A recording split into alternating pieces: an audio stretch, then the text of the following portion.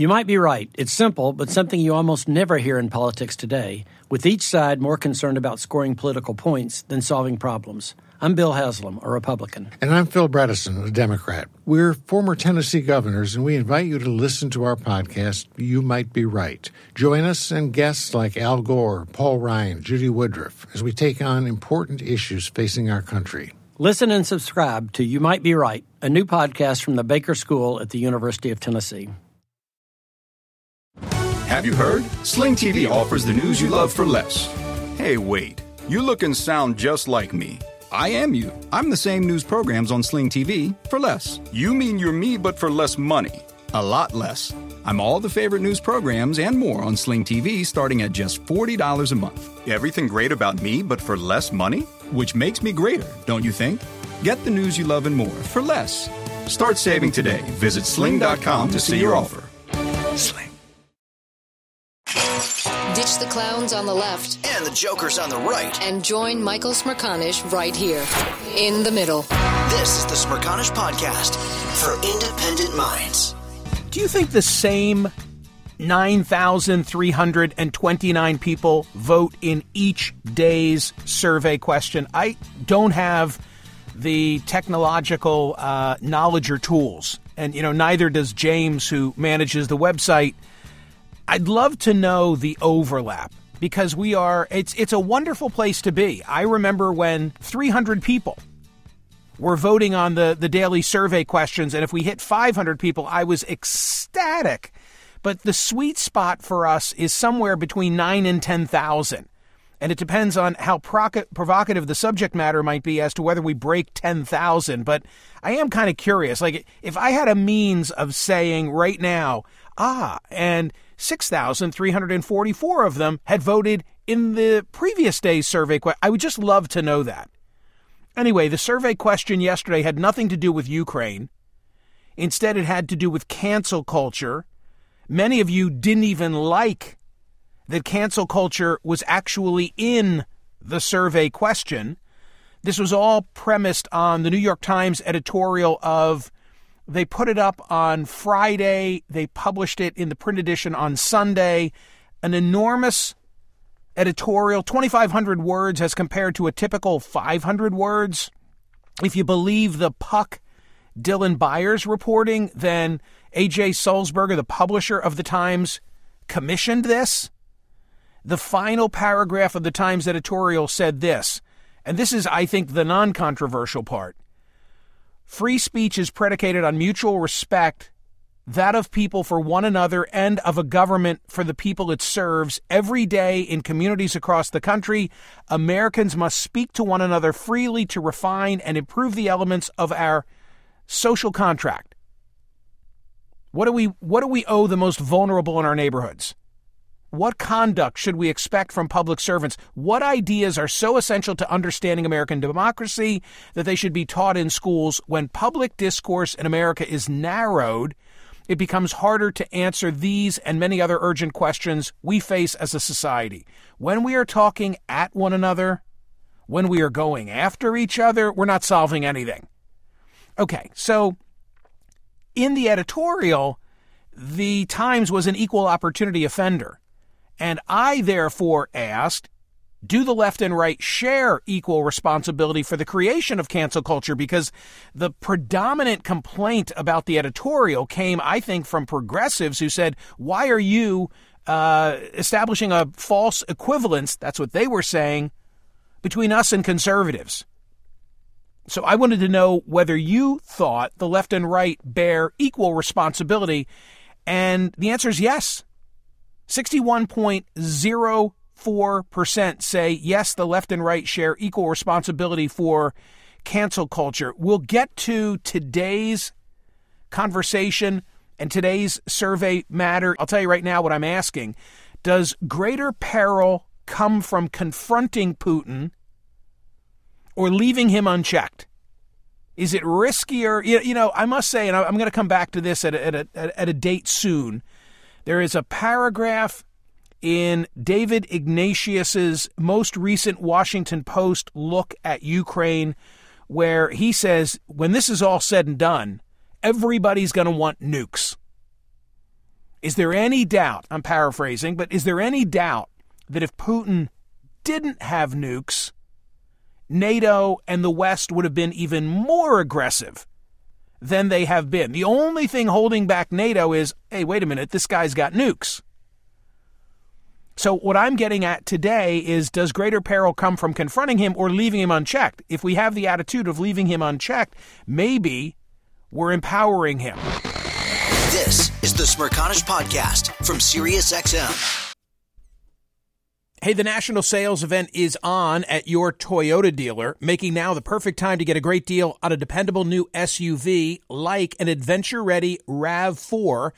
Available with all-wheel drive, your new RAV4 is built for performance on any terrain, from the road to the trails, and with plenty of passenger and cargo space, plus available tech like wireless charging, you and your entire crew can stay connected. Or check out a stylish and comfortable Highlander with 3 spacious rows of seating for up to 8 passengers and with available features like the panoramic moonroof.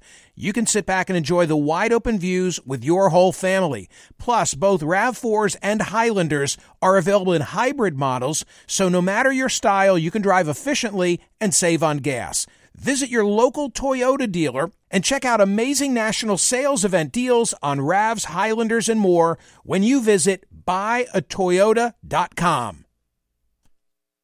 You might be right. It's simple, but something you almost never hear in politics today, with each side more concerned about scoring political points than solving problems. I'm Bill Haslam, a Republican. And I'm Phil Bredesen, a Democrat. We're former Tennessee governors, and we invite you to listen to our podcast, You Might Be Right. Join us and guests like Al Gore, Paul Ryan, Judy Woodruff, as we take on important issues facing our country. Listen and subscribe to You Might Be Right, a new podcast from the Baker School at the University of Tennessee. Listen to Michael live, weekdays on POTUS, SiriusXM Channel 124, and on the SXM app. Today's the day to talk about what went on yesterday with the Supreme Court confirmation process. Judge Ketanji Brown Jackson, Professor Josh Blackman is going to join me in a couple of minutes' time to talk about exactly what went on in yesterday's hearing. I monitored the Senate confirmation hearing for Judge Jackson. I didn't watch it all, but I have a pretty good handle on everything that went down. She, of course, is poised to become the first ever black female justice of the Supreme Court. And keep this in mind. I mean, there's been so much filibuster talk that I think people get confused. Her confirmation requires a simple majority, not a 60-vote filibuster-proof majority. And where Democrats have control with Vice President Kamala Harris as the plus one, it would take a real misstep or real controversy for her to fail, and that's not going to happen. Not based on what I saw yesterday. I don't think that Republicans made any points worthy of derailing her. This is my take, and I'll certainly listen to yours in a moment. What do I think? I think they made points with the base. You've got some of the better-known Republicans on the committee, several with presidential aspirations. I love that committee. If I could if I could wave a magic wand and be on the Senate Judiciary Committee, I would take that deal in a heartbeat. For many of them, it was a greatest hits reel for the upcoming midterms. Not necessarily for Supreme Court business. I mean, crime and race. Crime and race were the dominant themes. In fact, I thought to myself yesterday, and said to no one in particular, because I was watching it solo, but if there were a way to work in inflation and gas prices. This is getting a rise from TC. All right. Thank you, TC. I'm here all week. There you go. All week.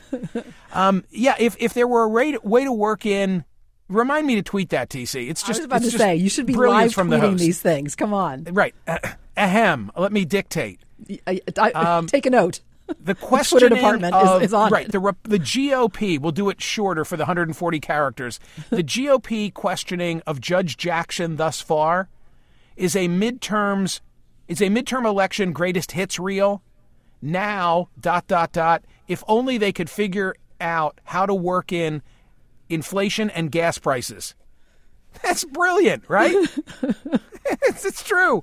It's so true. And by the way, I'm not saying that those issues don't have merit, but not in this process. The crime allegation is that she was soft on child sexual abuse.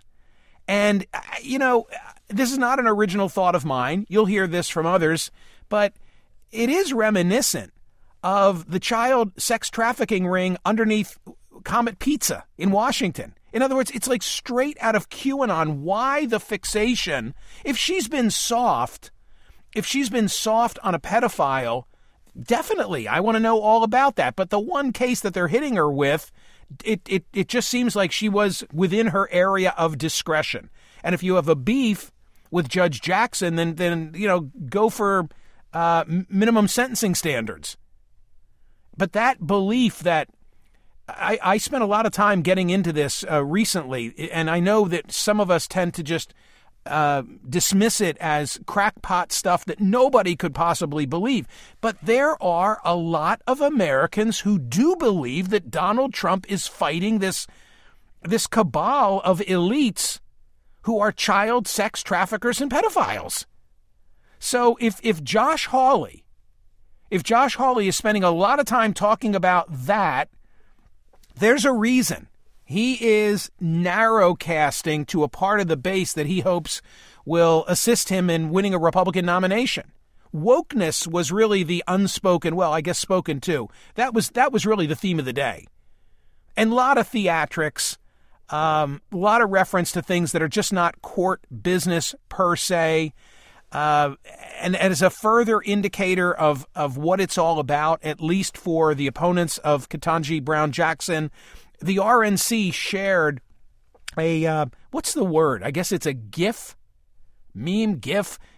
on Twitter. Instead of having KBJ, right, RBG, Ruth Bader Ginsburg, like the thing you're seeing now is from supporters of Judge Jackson is KBJ. Well, they have it like crossed out and replaced with CRT. Critical race theory. Parental rights, mask mandates, transgenders in sports. I mean, it was all the stuff that you're going to hear as wedge issues, as cultural drivers for the midterm elections. She was well prepared. Whether she had a hiccup on Dred Scott, I'll get into with my guest in a couple of minutes' time, because it's kind of interesting. He's written a book about the 100 cases that everybody ought to know from the Supreme Court of the United States. And on an intellectual level, I was looking for, were there any missteps on her part? It's such a long clip for me to play. It would take me 4 minutes, and I don't know if I want to do it. I'll talk about that with the guest. But remember, she's navigated this process 3 different times. So she of course had to go through it as a federal judge. She had to go through it when she was later elevated to the U.S. Court of Appeals for the D.C. Circuit. That's the farm team for the Supreme Court of the United States. And these senators are sophisticated when they have someone like Judge Jackson, especially with an eye toward hers being a potential history-making nomination, that when she comes up for the district court, when she comes up certainly for the Court of Appeals, when someone comes up for the Court of Appeals, they know this could be a Supreme Court timber. And so they've questioned her aggressively in the past, but it's very hard to step in her way when she's being nominated for the trial court or for the appellate court. And my own personal view is that under the advice and consent portion of the Constitution, that if you're playing by the rules, this is just my view of it, I'm not alone, but you've got to give a president the ability to establish their team. And that includes the Supreme Court of the United States. Every 4 years that I've been behind this microphone for the last 3 decades, I have found myself saying that apart from the role and responsibility of a president as commander-in-chief, the most significant, the most awe-inspiring duty is to populate the federal bench. We put all of our attention on the Supreme Court of the United States. That's only 9. The several hundred who comprise the district court judges, the appellate judges, and the fact that they are lifetime appointees, that is where a president gets to put his or her thumbprint on the direction of the country. I mean, Donald Trump, they were a very well-oiled machine because they'd held up so many Obama picks. Trump came into office with a whole slew of vacancies, worked well with Mitch McConnell. I made this observation yesterday in response to a caller who said, that the Federalist Society is a court-packing entity. Well, they're damn good at it. And sure, you can always find exceptions, but they put up a lot of very, on paper, well-credentialed people. Well-credentialed people. What else stands out in my mind? The highlight reel of yesterday is not so much anything she said. Can I just posit this thought for a moment before I roll a little audio? I'm hard-pressed. If there were something that I heard Judge Jackson say yesterday that I thought were highly controversial, I'd be playing them for you right now. It's not so much what she said. It's what the senators in grandstanding said to set up questions or to say about her. Here's a great example. Lindsey Graham. Lindsey Graham asks her about her religion. But his real purpose in asking her about her religion was to remind everybody of how Dianne Feinstein raised the issue when it was Judge, now Justice, Amy Coney Barrett. Do you remember what was I'm trying to think of what exact. Do you have that one, TC? Do you have any of the I have Lindsey Graham and the whole setup and his conversation with her. You're not going to want to play the whole thing because it gets too long, but very quickly it's obvious that he's not really asking her that question. Go ahead. And that, I think, was your point. I want to talk to you a little bit about family and faith, because in your opening statement and the people who introduced you to the committee, there was very glowing praise of you as a person, a good friend. You have a wonderful family. You should be proud, and your faith matters to you. What faith are you, by the way? Senator, I am Protestant. Mm-hmm. Hey, can you stop the tape? Okay. Can you stop the tape? If Lindsey Graham were not making a point, I mean, Amy Coney Barrett is a very religious individual. I don't know on the religiosity scale. I don't know whether Coney Barrett is more a person of faith than Judge Jackson. I'm not sure. I get it. I understand why Dianne Feinstein was questioning Coney Barrett, but there's like a line there. It's there's a JFK-ish kind of inquiry where you want to make sure that in the end, the judge is going to follow the rule of law and not whatever his or her faith may be. But for me, like just as a general matter, not with regard to Coney Barrett only or with regard to Jackson only, that's where it should end. That's where, because part of me thinks it shouldn't be an inquiry at all. But where you've got someone whose life is suggestive of very deep faith, you got to check that box and just make sure that you elicit from them the answer that says that it's the rule of man, not the rule of God, that I will be applying. Okay, play more of that. Mm-hmm. Okay. Non-denominational. Okay. Could you fairly judge a Catholic? Senator, I have a record of I think the answer would be yes. Judging everyone. I believe you can. I'm just asking this question because how important is your faith to you? Senator, personally, my faith is very important. But as you know, there's no religious test in the Constitution under Article 6, and there will be none with me. And it's very important to set aside one's personal views. Yeah. What if the answer were I'm not a person of faith. I'm agnostic. I don't know. I haven't sorted it out. I think that most on that committee, certainly on the Republican side of the aisle, would go rip blank. Don't you think?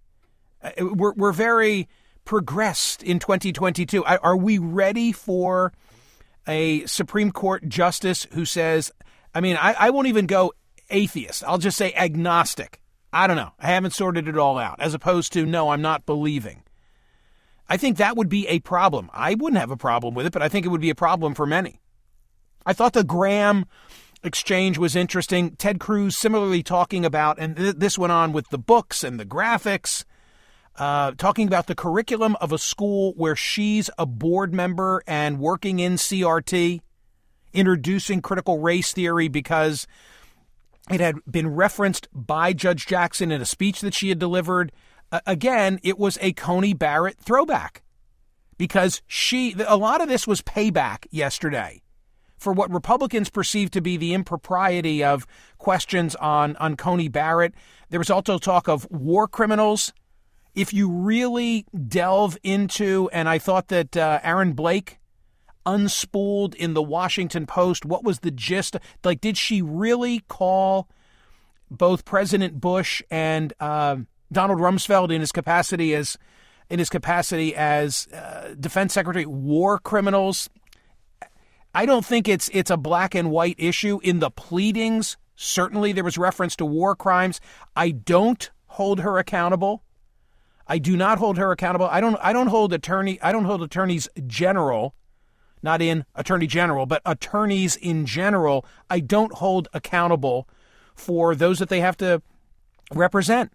I've never been of a mindset that so-and-so was a lesser person because they took on the representation. Now, there have been instances where the way in which lawyers have defended people, I went through this on the Mumia Abu-Jamal case, and the falsehoods that over decades have been told on his behalf by lawyers representing him at various stages, oh yeah, that's worthy of comment.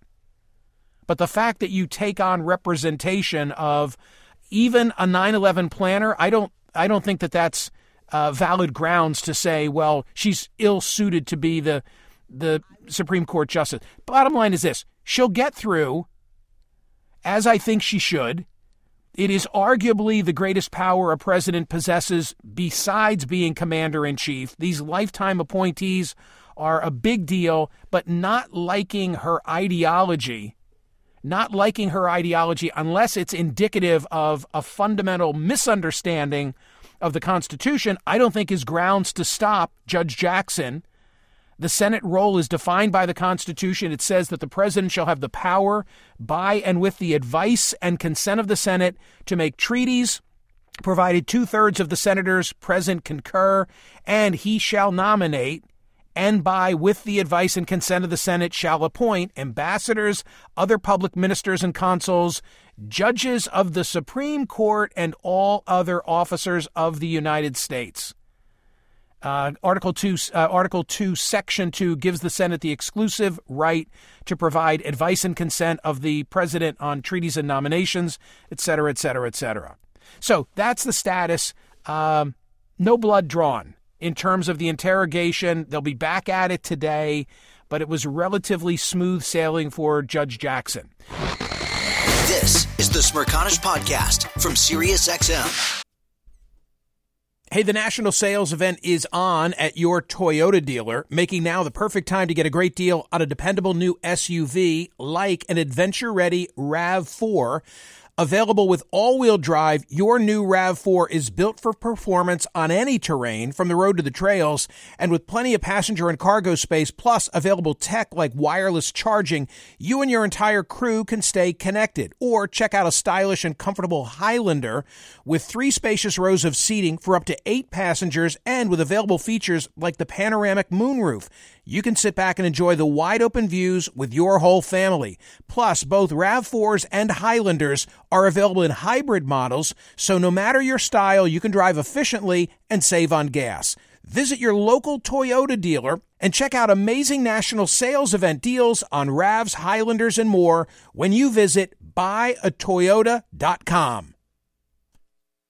Can you remember a time when you thought someone you disagreed with might actually be right? In the new podcast, You Might Be Right, former Tennessee Governors Bill Haslam and Phil Bredesen pose that question to guests like Paul Ryan, Al Gore, and Judy Woodruff. Come for the stories, stay for the substance and expert insights into some of the most challenging issues facing the country, including affordable housing, crime, and education. Listen to You Might Be Right, a new podcast from the Baker School at the University of Tennessee, available wherever you get your podcasts. Listen to Michael live, weekdays on POTUS, SiriusXM Channel 124, and on the SXM app. In one of the more substantively tethered exchanges. It was Senator Cornyn who brought up the Dred Scott decision with Judge Jackson. At a certain point, she said she doesn't quite remember the basis. It's a perfect lead-in for my next guest. Here's just a bit of that exchange from yesterday.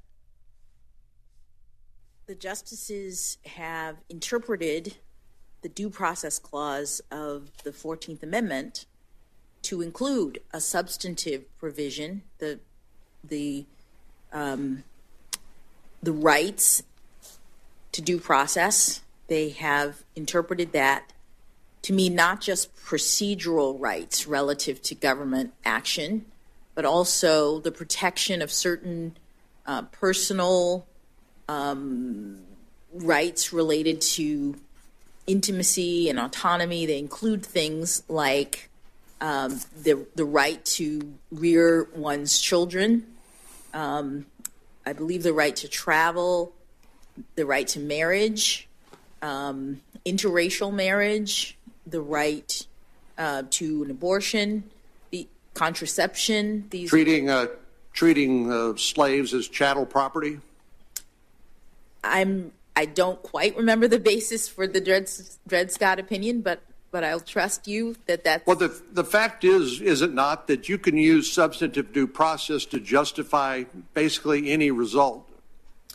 Well, the court... Whether it's conservative or So this is right liberal, in the wheelhouse of Josh Blackman, who is the co-author of An Introduction to Constitutional Law, 100 Supreme Court Cases Everyone Should Know About. By day, he's a professor at the South Texas College of Law, Houston. He also blogs at the Vala Conspiracy, among other of his credentials. Hey, Professor, thank you for being here. I'm sure you were paying attention at that moment and shouting at your television set. I was. My jaw dropped when I heard that. I was actually kind of surprised you didn't remember that part. It's a pretty important case. I am sure that Dred Scott is on your 100 Supreme Court cases that everyone should know. What was the correct answer to that question? Cornyn was right.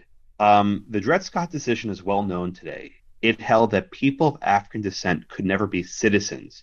Indeed, the court held that there was a constitutional right to hold slaves as chattel property.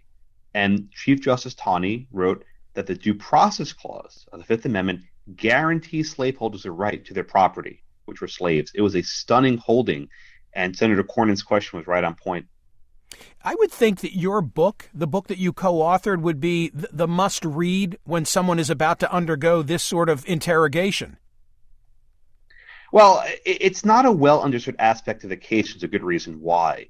Right. This notion of what's called due process, that it protects these rights, is a basis for abortion, right?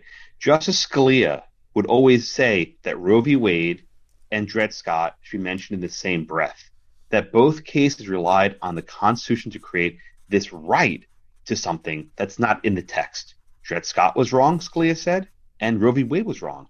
The reason why liberals don't like this is to undermine Dred Scott is to undermine Roe v. Wade, and they cannot have that tension, which is why people simply deny this rule exists. Well, if you had more of a literalist interpretation, a strict construction interpretation of the 14th Amendment, and I'm trying to do this without, A, getting in over my head because you're the scholar and I'm not, and without losing the audience as well, but what else would be in jeopardy in terms of things we've come to accept and rely on, that if all of a sudden the thinking of the 14th Amendment were much more narrowcast, would also be challenged? Well, for one, the so-called right of privacy, which considers things like contraceptives, a right to engage in sodomy, a right to same-sex marriage. These rulings might be undermined if we reject this notion that the Due Process Clause protects these sorts of unenumerated rights that are not written down. So this is actually what tripped up Robert Bork 3 decades ago. He said Roe was wrong. He said Dred Scott was wrong. And he also said all these other cases were wrong as well. And he got, as it goes, borked. So I think Jackson may be trying to avoid it. Still a surprise she didn't understand, or said she didn't remember that part of the holding. It's a very important part of the case in Dred Scott. Well, Bork, say what you will about him. He was an intellectual. He was consistent. But of course, given the theatrics of something like yesterday, it opens him up to people who say, oh, my God, he wants to uphold slavery. Well, it's actually the opposite. One of the perverse parts of modern discourse is that the 1619 Project and related people actually agree with Tawney, right? They say the Constitution's flawed. It's this racist document. I say Tawney was wrong, right? Tawney was wrong. He did not get it right. The 14th Amendment does not protect his right to own slavery. He was insanely wrong. So I think you can actually reconcile it. And it's perverse that the people who challenge this Constitution, the Constitution is a racist document, have to accept Roger Tawney's racist reading of the Constitution. It's very perverse. So your book is the 100 cases everybody should know about. Give me the top 3. Give me the top 5. Make us all look smart so that we can go off and pursue our lives today and have some good conversation with our friends and coworkers. Sure. We can start with a case like Marbury versus Madison, which people seem to know generally. It involves the power of the Supreme Court to review whether a law is constitutional. A famous case called McCulloch versus Maryland from the 1800s. Can Congress establish a federal bank? It's actually a huge debate in the early days of the Republic. Gibbons against Ogden. Can Congress regulate a steamboat going from New Jersey to New York? Seems like an easy question, but it wasn't the time of the framing. These are all old cases that were very, very important. We take it all the way to the present. If I can give a plug, we have a second edition coming out later this year. We'll bring it up to date. We're going to have the new abortion case, the new gun case, new religious liberty cases. It's going to be fresh, brand new. Have there been any instances in Supreme Court confirmation hearings in the last, I'll say in the modern era, whatever that might mean? For me, it's Reagan forward, where someone under consideration has blown it, that there's been a substantive exchange with a member of the Senate Judiciary Committee and they just were made to look foolish? No, I don't think so. The nominees are coached. They have what are called murder boards, where they basically go in front of a panel and different lawyers pretend to be the very senators and ask them every question. And they train them very well not to make these unforced errors. So we've not seen a kind of blow up. Some are smoother than others, right? What you do see is that sometimes the nominee loses their cool a bit and they get a little bit flustered and frustrated because the questions are designed to frustrate them. But no one blows it. They just simply say, I don't know, I'm not sure, and they just move on with their lives. I mean, when you think about those that don't get through, maybe you could say that Bork didn't get through because of ideology, but rarely is it ideology. I think of who was the guy, this is kind of nutty to me, in 2022 that we had a justice within the last 30 years, a prospective justice who didn't get through because he'd smoked weed. Was that Ginsburg? Douglas Ginsburg? Yep. He was never actually even nominated. Shortly after Reagan announced his intent to nominate Ginsburg, the press leaked that he smoked marijuana with students at Harvard, and they never even nominated the guy. So we got Kennedy. We got Anthony Kennedy because of that. Wow. I also think of. Was it Kimba Wood who had been a playmate, a Playboy bunny? Not a playmate. I've elevated her. I don't know about that. I'm not sure. What? You don't remember Kimba that? Wood? TC, fact check me on. I'm Googling it. Okay. Well, here's my point. My point, Professor, is that it's not usually because there was an exchange on Dred Scott and all of a sudden the committee says, oh my God, he or she is not up to it. Instead, it's usually the personal that enters the realm. Right. I think what the senators are trying to figure out, who is this person, how they decide cases, what are their values. And at every point, the nominee is frustrating that and trying not to give anything away. Occasionally, she sort of let down her guard and opened up at the hearing yesterday. I'll actually be going to the hearing today to watch it in person. But she did get frustrated a couple points, but she mostly kept her cool. I mean, the exchanges, for me, it seems like it's a foregone conclusion that the Republicans know she's going to get through. They don't have the votes. They've not been able to, pun intended, dredge something up on her. So they, I thought, were really playing for primary voters by talking about mask mandates and parental rights and CRT, et cetera, et cetera, et cetera, kind of going through the motions, creating some good video for future campaign commercials. But unless something really changed today, it seems like it's over. What does advise and consent mean as it pertains to this process? Well, it's funny because really the Senate does one thing. They vote yes or no. They don't really give the president advice. They simply consent yes or no. Right. President Biden said that he actually went to senators and asked for their advice in advance. Who knows if he listened to it? But we're at the point now where it's going to be a partisan affair. I think it's unfortunate. Scalia was confirmed 98-0. Stephen Breyer had 89 votes. And then today we're down to, Amy Coney Barrett being confirmed in a straight party line vote. Brett Kavanaugh did one, Democratic vote. Gorsuch was filibustered. These are eminently qualified people who should not be blocked from the court. But this is where we are today. I think your prediction earlier was accurate. She might get 50 votes plus Kamala Harris, and she'll be confirmed that way. That's it. Professor, before you leave, TC, fact check, please. Okay, so you're not wrong, but you're not exactly right, because you're talking about people that are being brought up as Supreme Court justices, and Kimba Wood was not. She was proposed for nomination for Attorney General. It was not the 5 days she spent training as a Playboy bunny while at the London School of Economics that stopped. I cannot believe you know this. Couldn't make it up. That stopped that nomination. But instead, it was a similar Nanny-gate scandal, even though she had hired the nanny who was illegal. Before it was illegal, it still had shades of that. And so she withdrew her nomination for Attorney General. But indeed, 5 days trained as a Playboy bunny. Thank you, Michael, for that bit of history. All right, I stand corrected. Professor, sorry. I'm sorry to have introduced that misinformation. I did not know that. I had never heard that.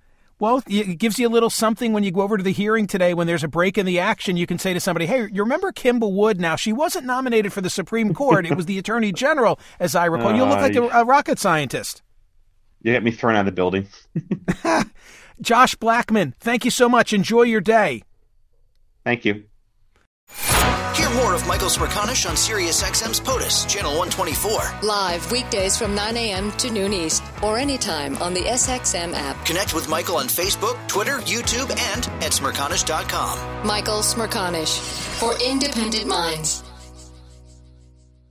Can you remember a time when you thought someone you disagreed with might actually be right? In the new podcast, You Might Be Right, former Tennessee Governors Bill Haslam and Phil Bredesen pose that question to guests like Paul Ryan, Al Gore, and Judy Woodruff. Come for the stories, stay for the substance and expert insights into some of the most challenging issues facing the country, including affordable housing, crime, and education. Listen to You Might Be Right, a new podcast from the Baker School at the University of Tennessee, available wherever you get your podcasts.